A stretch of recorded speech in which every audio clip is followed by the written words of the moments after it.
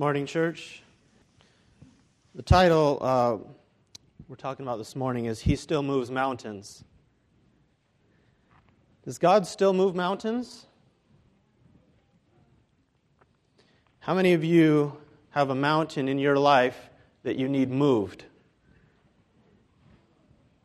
How many have a mountain in your life that you need moved? Raise your hand. You don't have to tell me what it is. You have a mountain? Now, raise your hand high if you have a mountain in your life that you need moved. Now, how many of you have seen this mountain move? Raise your hand high if this mountain has been moving before your eyes. Okay, I don't see as many hands as at first. This morning, I'm not going to preach to everyone, but I'm going to preach to those of you that have your hand up and you have a mountain in front of you that you need moved. And especially to those who have not yet seen the mountain moved. We know that God is an amazing, powerful God, but there is a side to God that is ruthless. And I want to speak to you today about a ruthless God who moves mountains. Amen? Let's bow our heads for prayer. Father God, we bow before you because you are God and we are yours, but we are not God. But you invite us, Lord, to be not just servants of you, not just friends, but to be your bride. And Lord, we come into this relationship with you. We love you with all our hearts. And we come to you today as our husband, as our bride, as our lover, to understand how much you do love us and to understand sometimes the unusual ways you treat us. You move mountains, Lord, and help us to see today what you are doing in our lives. In Jesus' name we pray, amen. I want to speak to you about Lazarus today. Anyone know the story? Story of Lazarus? Let me read to you just a little bit from the beginning of the story. It's in John chapter 11, if you have your Bibles. It starts off, John chapter 11, says, "Now a certain man was sick, Lazarus of Bethany, the town of Mary and her sister Martha.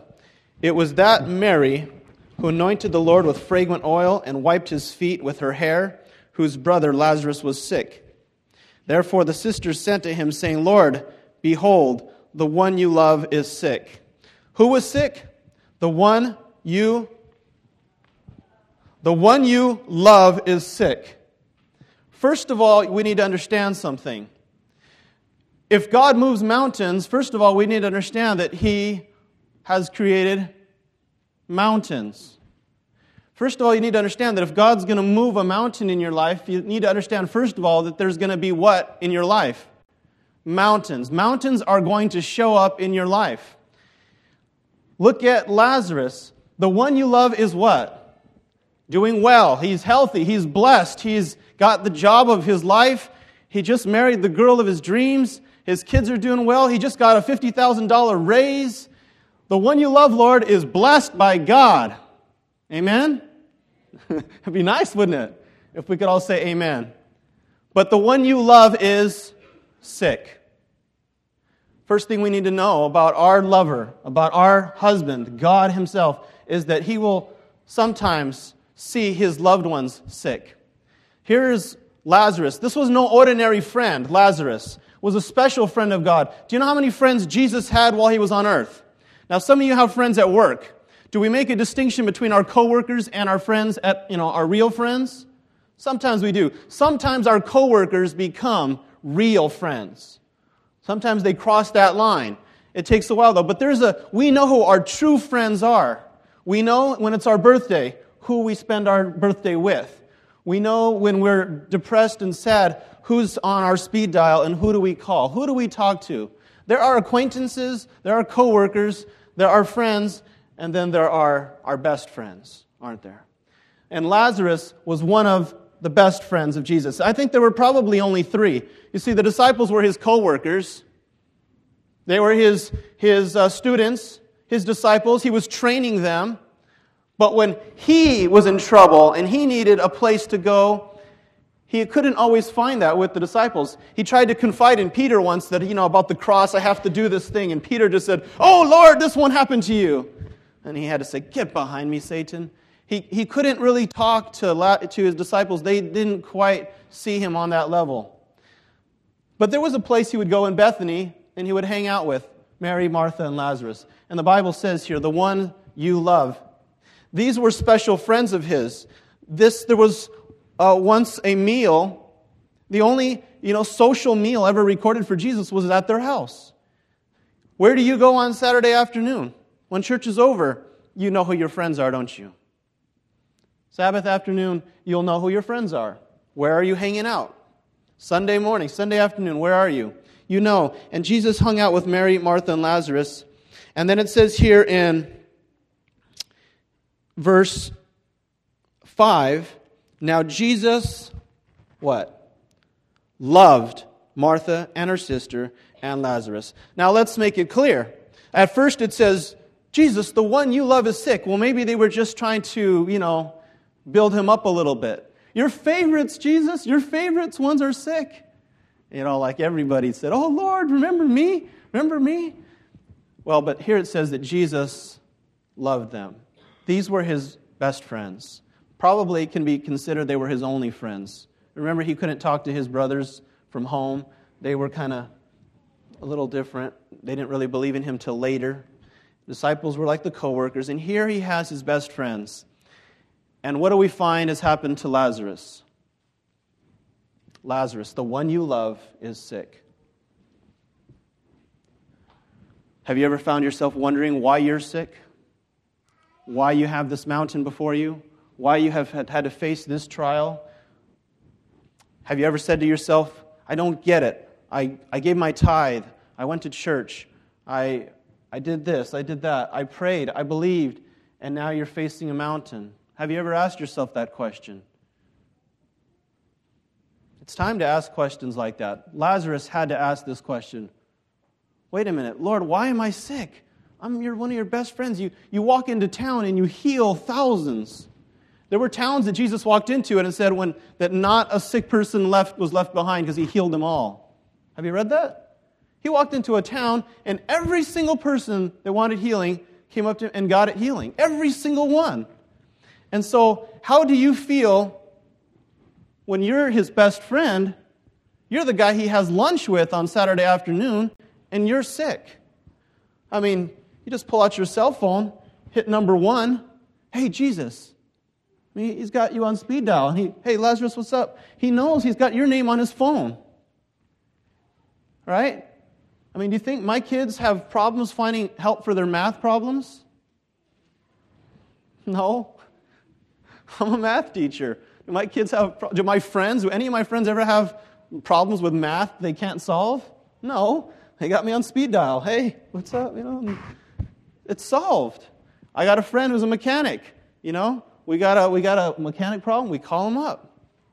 My brother, all my family's medical. So many times I've driven to the clinic, don't go in, but the doctor walks out of the clinic, walks up to my car, hands me some black market drugs,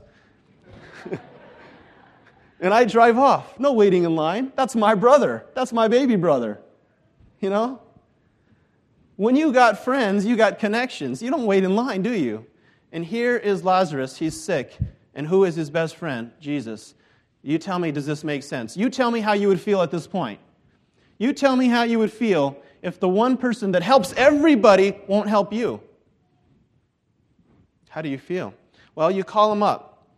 Now, he's not around, but you call him up and you say, Jesus, hey, Lazarus is sick. Come on.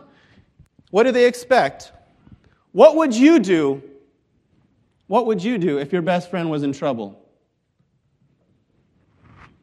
The other day was past midnight. I was exhausted, had been up several nights in a row. It was past midnight, and a friend called, and he had some problems, some girl problems. He was depressed.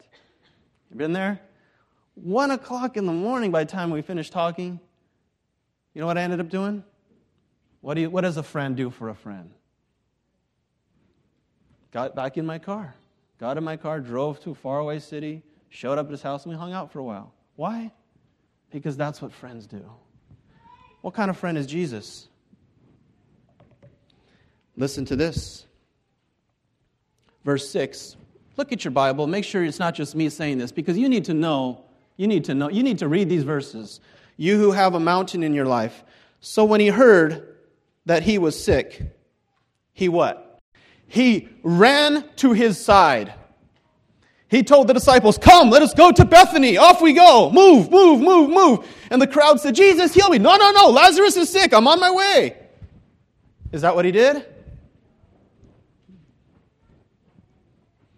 He stayed where he was. How long? 2 more days. It would be 4 days before he would ever see Lazarus again. How do you feel? Raise your hand if you have a mountain in your life and God has not showed up. Now we're getting somewhere, aren't we? Now you're starting to feel what I'm feeling? Starting to hear what I'm saying? You got a mountain in your life, and you raised your hand, and you said you have a mountain, and then I said, "Has your mountain moved?" I didn't see any hands go up, but a few in the back. You prayed, I'm sure, right? We all believe in prayer. Did we not pray? "God, deliver me from this mountain, break this sickness, fix this relationship, help my job." We all pray, but did Jesus show up? I'm sure we have some testimonies in this room. Raise your hand if you could share a testimony. You're not going to right now, but if you have a testimony, you've seen him show up. Okay, now put your hands down. Now raise your hand if you're wondering why he has not yet showed up. We don't want to raise our hands for that, but your hands are down. You know why your hands are down? Not because you don't know what I'm talking about, because you don't want to raise your hand. Your hand's like this. Because everybody in this room knows what I'm talking about. Everybody in this room knows what I'm talking about. That sometimes we call him, and instead of coming, he ignores us. I am telling you that God can be ruthless. There's a song that, "So ruthlessly he loves us." You heard that song? An old Christian song. So ruthlessly he loves us. What are we talking about here? What is Jesus up to? Why would he stay where he was 2 days to the one he loves? I don't know, but I'm sure you don't need to read the Bible to know what I'm talking about. I know what I'm talking about. My grandfather was a minister, Seventh-day Adventist minister. I'm 3rd generation. I can't remember becoming a Christian. I was born a Christian. I was a Christian before I was born. I can remember being this little, going outside in the backyard and saying, "Oh, God, take my heart." And I was trying to see how to get my heart out and give it to him. I didn't understand. How do you give him your heart? "Oh, take my heart." I remember other times just kneeling, trying to listen. My mom said, if you listen carefully, you could hear God speak to you. And I'd listen, but I didn't quite hear him out loud. What I'm saying to you is, I was born a Christian. I was born a Seventh-day Adventist Christian. I was an elder, not a deacon. I was an elder in my church like at 17 years old, preaching sermons, leading out in the youth, zealous for the Lord, overzealous for the Lord at times. Just happened to be a God's coincidence. One of my mentors right here, Andy Oyo, sitting right here, just came. Andy, raise your hand. And my Theo, Louis, right here. I didn't even know this was his church. They know. They saw me grow up. Zealous for the Lord at times, overzealous for the Lord at times. And then, one day, about 20 years into a relationship with my wife, she says to me, "I don't love you, and I don't think this is going to work." But no problem. Why? Oh, because I'm hooked up. Just gonna, no problem. Just step over here. "Hey, Jesus, got an issue going on at home here. Got a little problem. It's Marco." "Okay, you'll be here soon. It's good. All right, no problem." But 3 years go by, and he hadn't showed up. Do you know what I'm talking about now? Some of you have your own mountains. Some of you have your own mountains. Come on, at least give me a shaking of the head if you know what I'm talking about. You've been there. Come on. You've been there. Let's see what Jesus is up to here. Verse 4, Jesus heard that. He does not go. And then he says this sickness is not unto death, but for the glory of God, that the Son of God may be glorified through it. This sickness is not unto death. Okay? Now, you get a problem in your life, and you pray, And what do you believe? God still moves mountains. Amen. Amen. Doesn't He? Doesn't God move mountains? He does move mountains. He does.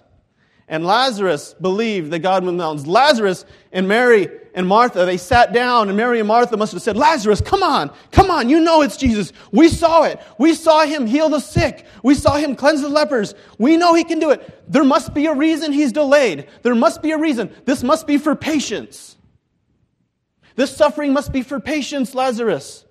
Hang in there. God's will is perfect. There must be something He's trying to teach you in this. Be patient. You got to understand what He's teaching you. But when He comes, it's going to be good because He can do all things.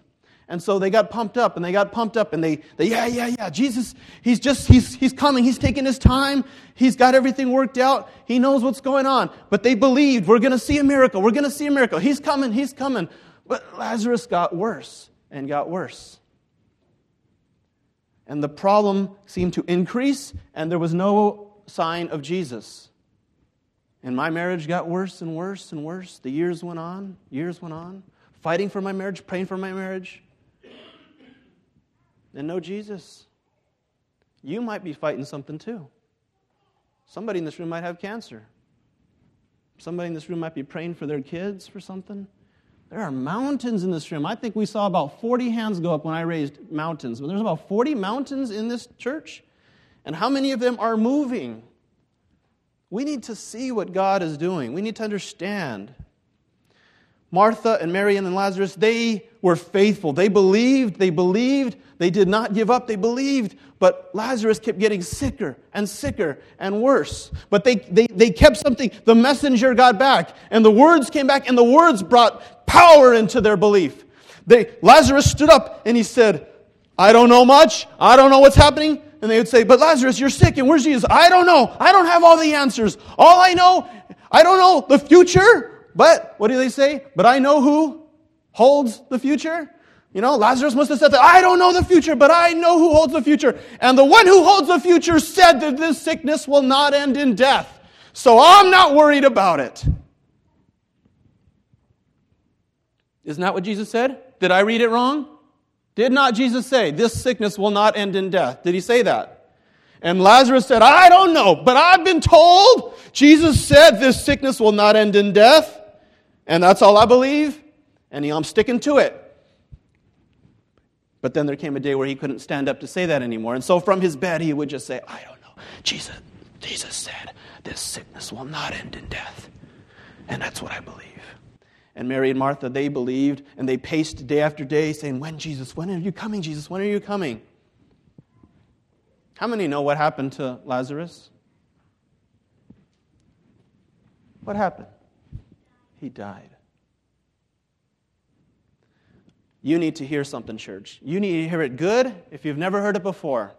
You need to know this, that there will be times in your life where you will feel that God lied to you.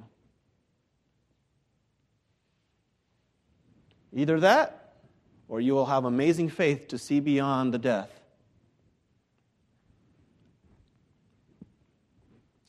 Sometimes we just say, well, it was the Lord's will, and we leave it at that. But I don't think that answer is sufficient for this story. Was it the Lord's will that Lazarus died? No, it was not.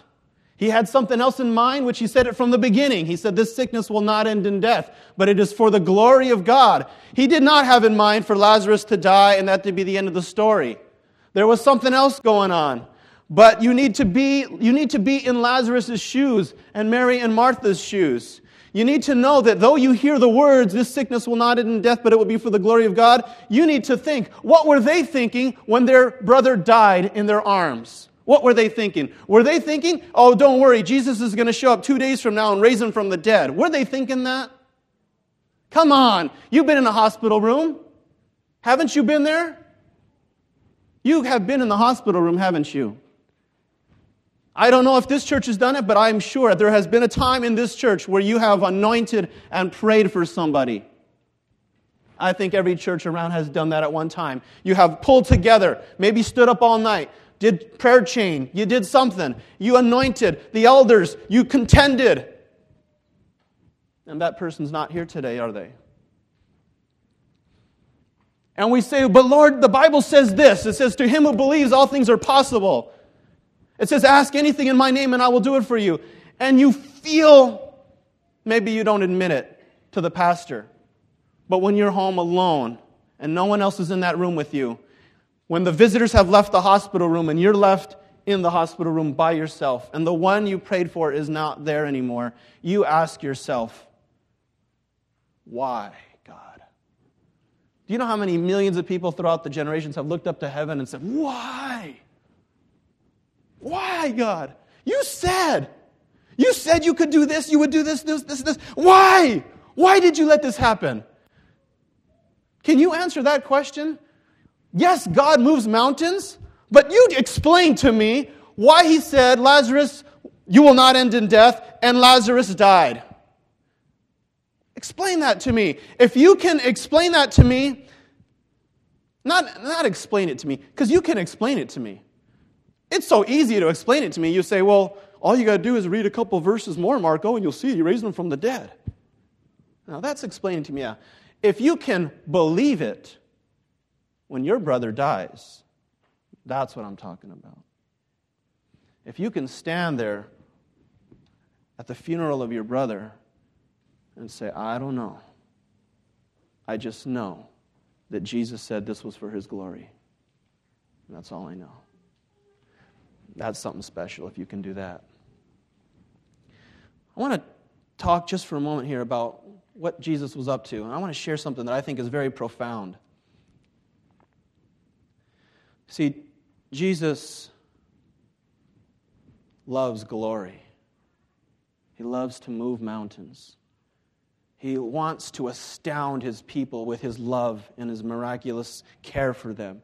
He wants to do great and amazing things. But not everyone can handle it. Not everyone can handle it. There were many sick people that Jesus ministered to, and I think to many of them, had he turned away from them, they would have been lost forever and turned away from him. They could not handle that. He was looking for a special someone, somebody that he could do his finest work with, someone in whom he could display his glory, and someone in whom it would be the finest hour. And one day the message came to him, hey Jesus, Lazarus is sick. And I think perhaps the thought came, the Holy Spirit came upon him. He had a word of knowledge. Remember, Jesus did not do anything in his own power, always from the power of the Holy Spirit, always through his Father. And the Holy Spirit enlightened Jesus at that moment what was going on here. And I think Jesus probably cringed. No, Father, no.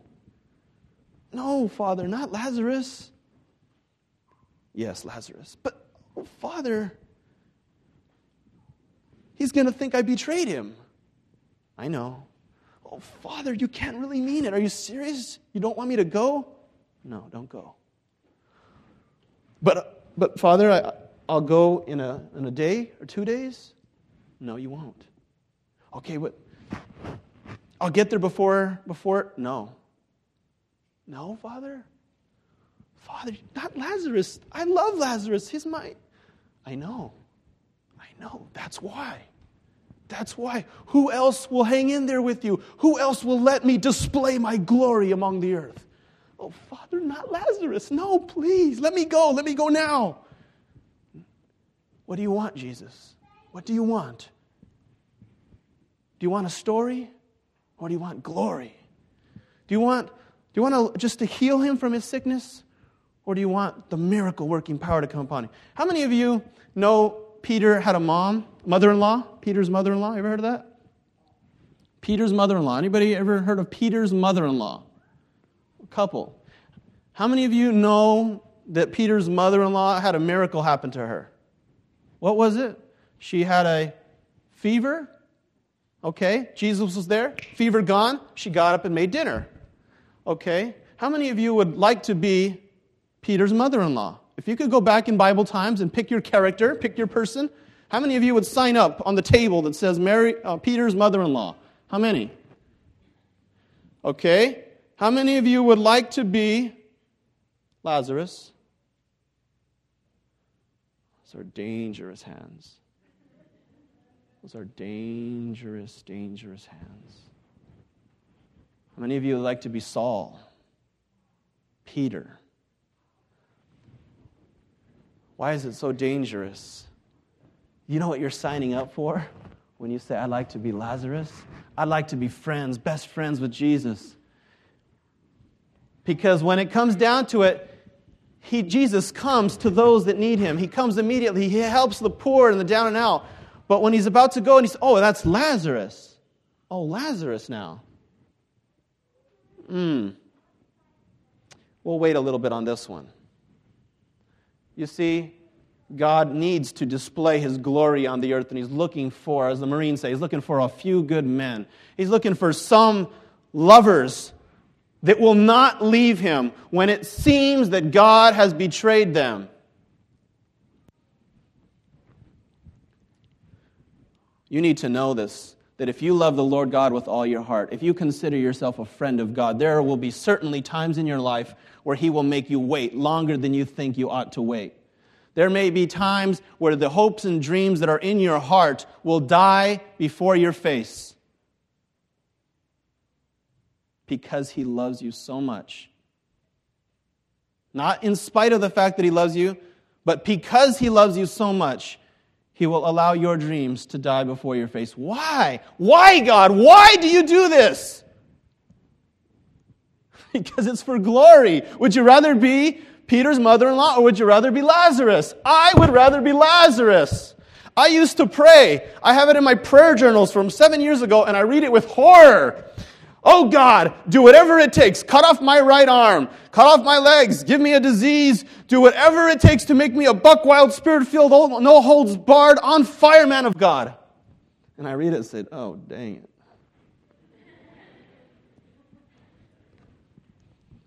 Be careful what you ask for. Be careful how much you want to love the Lord. He can be ruthless. But let's not finish the story there. Let's continue on. Jesus comes back. 4 days later, now He comes back, and Martha runs up to Him and says, oh God, if you had been here, you'd be alive. And He says, don't worry. Lazarus will live again. And she says, I know he will at the resurrection. When? At the resurrection. I want you to see that Martha now is a Christian sitting in church who believed for a miracle, did not get the miracle, and now has stopped believing in miracles. Are there any of those in this room? We believed for a miracle. We trusted that God would come, that He would move that mountain. And He did not come, and now we don't believe in miracles anymore. Now all our hopes and dreams are set on that pie in the sky someday when we die, called the second coming, called heaven. There's nothing wrong with that, because it's true. All your problems will be erased. All your fears, all your worries will be fixed that day when Jesus comes. It is true. Absolutely true. But let me tell you that is not what Jesus intended for us. He never intended for us to keep our minds and our hopes focused on that day somewhere, pie in the sky when you die. He said to me, the kingdom of God is not a matter of talk, but a matter of power. Do you remember those words of Jesus? He said to the disciples in Matthew 10:7, He said, go, preach the gospel. Say, the kingdom of heaven is at hand. How far away is at hand? At hand. Is it when you die someday, the resurrection? Going to heaven? No, at hand means what? It means you can touch it. It means you can grab it. If you will stick out your hands, you can have it. He sent His disciples out to say, the kingdom of heaven is at hand. He said, preach the gospel. Say to them, the kingdom of heaven is at hand. Heal the sick, cleanse the lepers, raise the dead, cast out demons. Freely have received, freely give. Why did He do that? He said, you go and you say to them, the kingdom of heaven is at hand. It is here. Take it.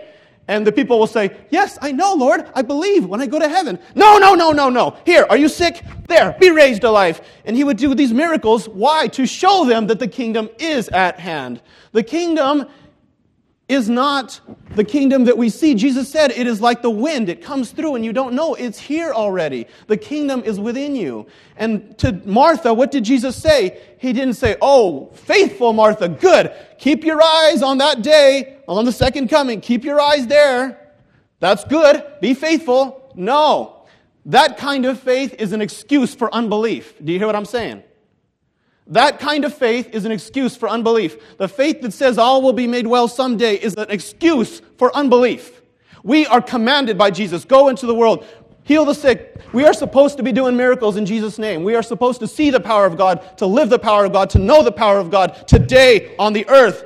Jesus said, the kingdom of heaven is at hand. And he looked at Martha. He did not say, oh, woman, I have not seen such faith in all of Israel. Which he did say to many others, by the way. But to Martha, he looked at Martha and he said, you believe that your brother will be raised at the resurrection day when we go to heaven? He did not say, well done! That's the kind of faith I'm looking for. I like that.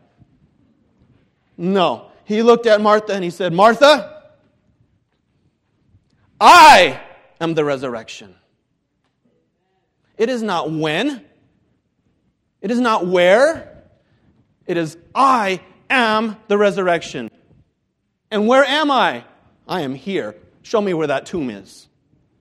The kingdom of heaven is at hand. Oh, Jesus is ruthless in his love for you. Let me know you will suffer. I am divorced now. I did not see the glory of God. My marriage died before my eyes. You have lost some people. You have lost some of your hopes and dreams. You have lost some of your battles. And Jesus did not show up. But he comes to me today. And he says, it's going to be okay. And I say, I know, Lord. I know when I get to heaven. No. I am the resurrection. I have something else in mind for you, my loved one.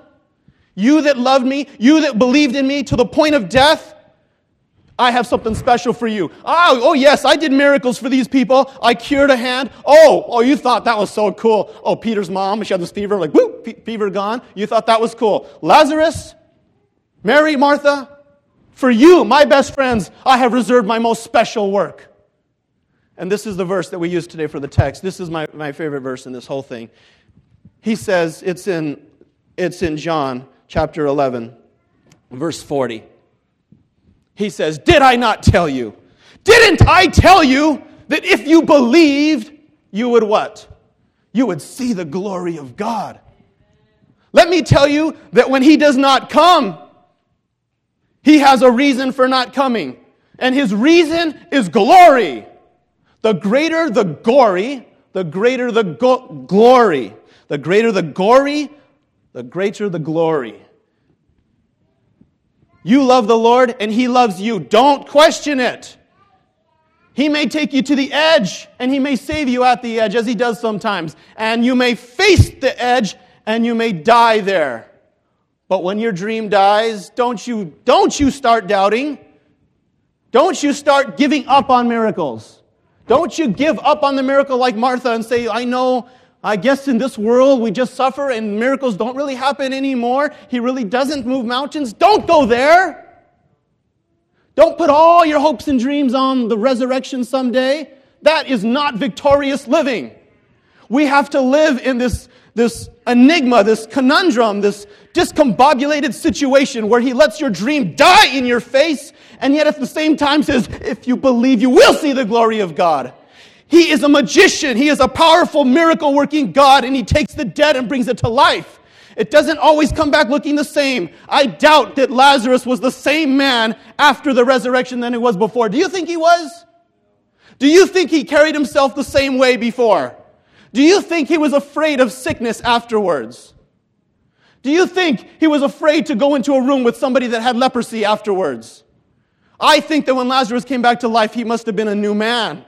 An on-fire man, a man of God. Do you know the Bible says that when Lazarus came to life, it was first recorded, and then they sought to kill Jesus and Lazarus. Why? Because a man that has died and been resurrected is a powerful witness. It destroys the kingdom of the enemy. So you see what God is looking for? He's looking not for a simple little miracle, a simple little I love you. No, He is looking for something to display His glory on the earth and destroy the works of the devil. He did not come to destroy sickness. He did not come to destroy fevers. He did not come to destroy a little pain in the heart. He did not come to destroy, your relationship problems. Jesus came to destroy death. The only way to destroy death is for somebody to face death. And He was looking, and Lazarus said, maybe on the sea of glass. On the sea of glass before we were born.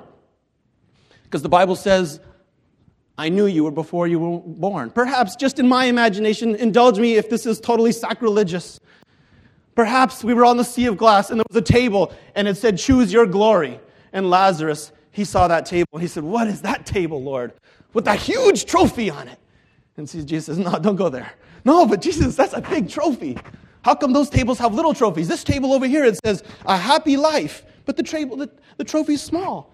Well, you can have a happy life. You can have it in the cost. What's the cost? Not much cost. Oh, that's a nice trophy. But Lord, what's this huge trophy over here that says testimony on it? What is that? Oh, I don't know if you want to go there. I do, Jesus. Oh, read it. And it says, but Lord, only on the cost, it just says you will give everything. That's right. Well, I don't know about you, but if I were there, Lazarus and I liked to sign up at the same table. I don't know, I've always been a glory monger, whatever. I want to see God do amazing things. I know I would have signed at that table. I want to see God's glory. I want to see Him do something cool and amazing and powerful. But you know what that paper said, don't you? What was the cost of that trophy, that glory? Oh, in the back room, there was a huge trophy, and everybody said, what about that one, Jesus? And He said, no. That one's mine. We said, Lord, what could possibly be the cost of that trophy? And He says, you don't want to know. Lazarus signed up, and God did something special through him. If you believe, you will see the glory of God. A part of my life died. And then I began to see the glory of God come into my life. A friend came to start telling me about all these miracles he had seen. And I started hanging out with him week after week after week. And we're talking about miracles. And I got more into talking about miracles and prayer and power of God. And my life began to rise up in the power of God. And I started going to these prayer meetings where we would believe in prayer and believe in the power of God. At the same time, my nephew, Lucas, was born. Lucas was born just the day after my birthday. And he was born with a hole in his heart. Do you know what that does to a new parent, to have a baby born and the baby's not right? I mean, I had to stay in the hospital just 5 days for my daughter. No big problem, but it was terrifying, your first child. And my nephew was born with a hole in his heart. The surgeon said, this kind does not heal. It's an LSD, hole in the heart, whatever that is, special kind, will not heal. Either can do open heart surgery now and risk death because he's too young to handle the surgery, or you can wait till he's 12 and risk heart failure. And then when he's going into heart failure, you can rush him to the ER and get the surgery then, and maybe he'll survive it then. How does that sound? Nice? Nice options? But if you believe, you will see the glory of God. And God began, through my pain, through my suffering, through the agony I'd been through, I had been desperate and hungry to see the glory of God. And going to these prayer meetings, we brought my nephew Lucas into these prayer meetings, and we prayed over him. And there were people there that spoke over him. They said God was saying to them that this boy would be healed. And we're like, what? How can that be? How can God speak to people in prayer? But He does. He said, this boy will be healed. 2 days later, we're sitting with my brother, who's a physician, listening, who had always before, when he listened with the stethoscope, would hear, shh, shh, shh, because there's a hole leaking. And this time he sat there listening. And I remember he sat there for 5 minutes, which is a long time of silence. 5 minutes. And he finally looked up and said, I don't know, but I can't hear anything. Next day, they took him to the specialist, the neonatal cardiologist, or whatever they call these baby heart specialists. Now on my brother's mantle, there is a letter that says, Your son Lucas has a LSD, whatever, hole in the heart, must have open heart surgery, irreparable, unhealable. On the other side of the mantle is a letter that says, there is no longer a hole in the heart. It is unexplained, but there's no need for follow-up. It is totally healed. Amen. I began to see the glory and the power of God come into my life, and I began to see that there's reasons that God wants to display His glory and manifest different ways in our lives. Different ways in our lives. Soon after that, I for the first time in my life, I was single, and I had no reason to listen to anybody telling me what not to do or what to do. And I wanted to do and try an experiment. I had wanted to try my whole life. You know, in the book of Malachi, there's a dare from God. There's a dare in the Bible from God in Malachi. It says, give him money, and he will give you more blessings than you can handle. And I had all my life wanted to dare God by giving him all my money. So this month I did. I said, well, hey, I got no reason not to. I gave God all my money for that month. I won't tell you my stories, though it was an amazing miracle-filled story. I'll just tell you a story of a friend. 2 other friends joined me. There's 2 pastors joined me in this month with no money. I just want to tell you one. My friend, his name is Hernan. He works in Los Angeles, in the church in Los Angeles. You might know him. And he had no money. And one night he was at church at 9 o'clock at night. And a big church down in L.A. somewhere. And he was saying, Lord, I'm hungry. Man, I sure would like some dinner tonight. But, if you want me to fast, I will fast. But I have no money. Pretty soon he heard a knock at the door. And he went to the back of the church, way at night, at 9 o'clock at night. Who would be coming to the church in L.A.? Unchains the back door, opens it up. Who do you think was standing there? A chef with a big white hat, holding a tray with all kinds of gourmet dishes ending in chocolate-covered strawberries. The glory of God began to descend upon my life and the lives of others around me. I've seen my entire family revived in the power of the Lord. I've seen churches changed, students' lives changed. I've seen so many good things that people often ask me, and they say, if you could go back, would you change what you've been through? And I say, I would do it 1,000 times over. Because God has glory in what He does. He never loses. Love never fails. God is a powerful and mighty working God. He will do His finest work in your worst hour. Know that in your worst hour, He will do His finest work. It may not look like you think it's going to look. Lazarus certainly thought he was going to survive it, but he ended up dying. Even after Jesus told him this will not end in death, it did. You may think that God has lied to you, but in the end, you will see He didn't. In the end, you will see what He says all along. If you believe, you will see the glory of God. God still moves mountains, but guess what? Guess what? Sometimes He allows those mountains to fall on us first, to crush us, to break us, to take away everything that we were before, to completely redo who we are. Why? So that He can pull the mountain away after and take a broken vessel and remake it with all the glory that He wants to pour in. God takes that mountain, inverts it, cuts a hole in it, and fills that mountain with the glory of God and pours it over your head. My prayer for you is that you will stand, and no matter what you face, you will stand and you will say to anyone that asks, I don't know anything else. I don't know anything else. But my God said this will not end in death. And they'll say to you, but why are you saying that? It already died. Oh, but you don't know my God. You don't know my God. All I know is that if you believe, even though it is dead now, you just watch.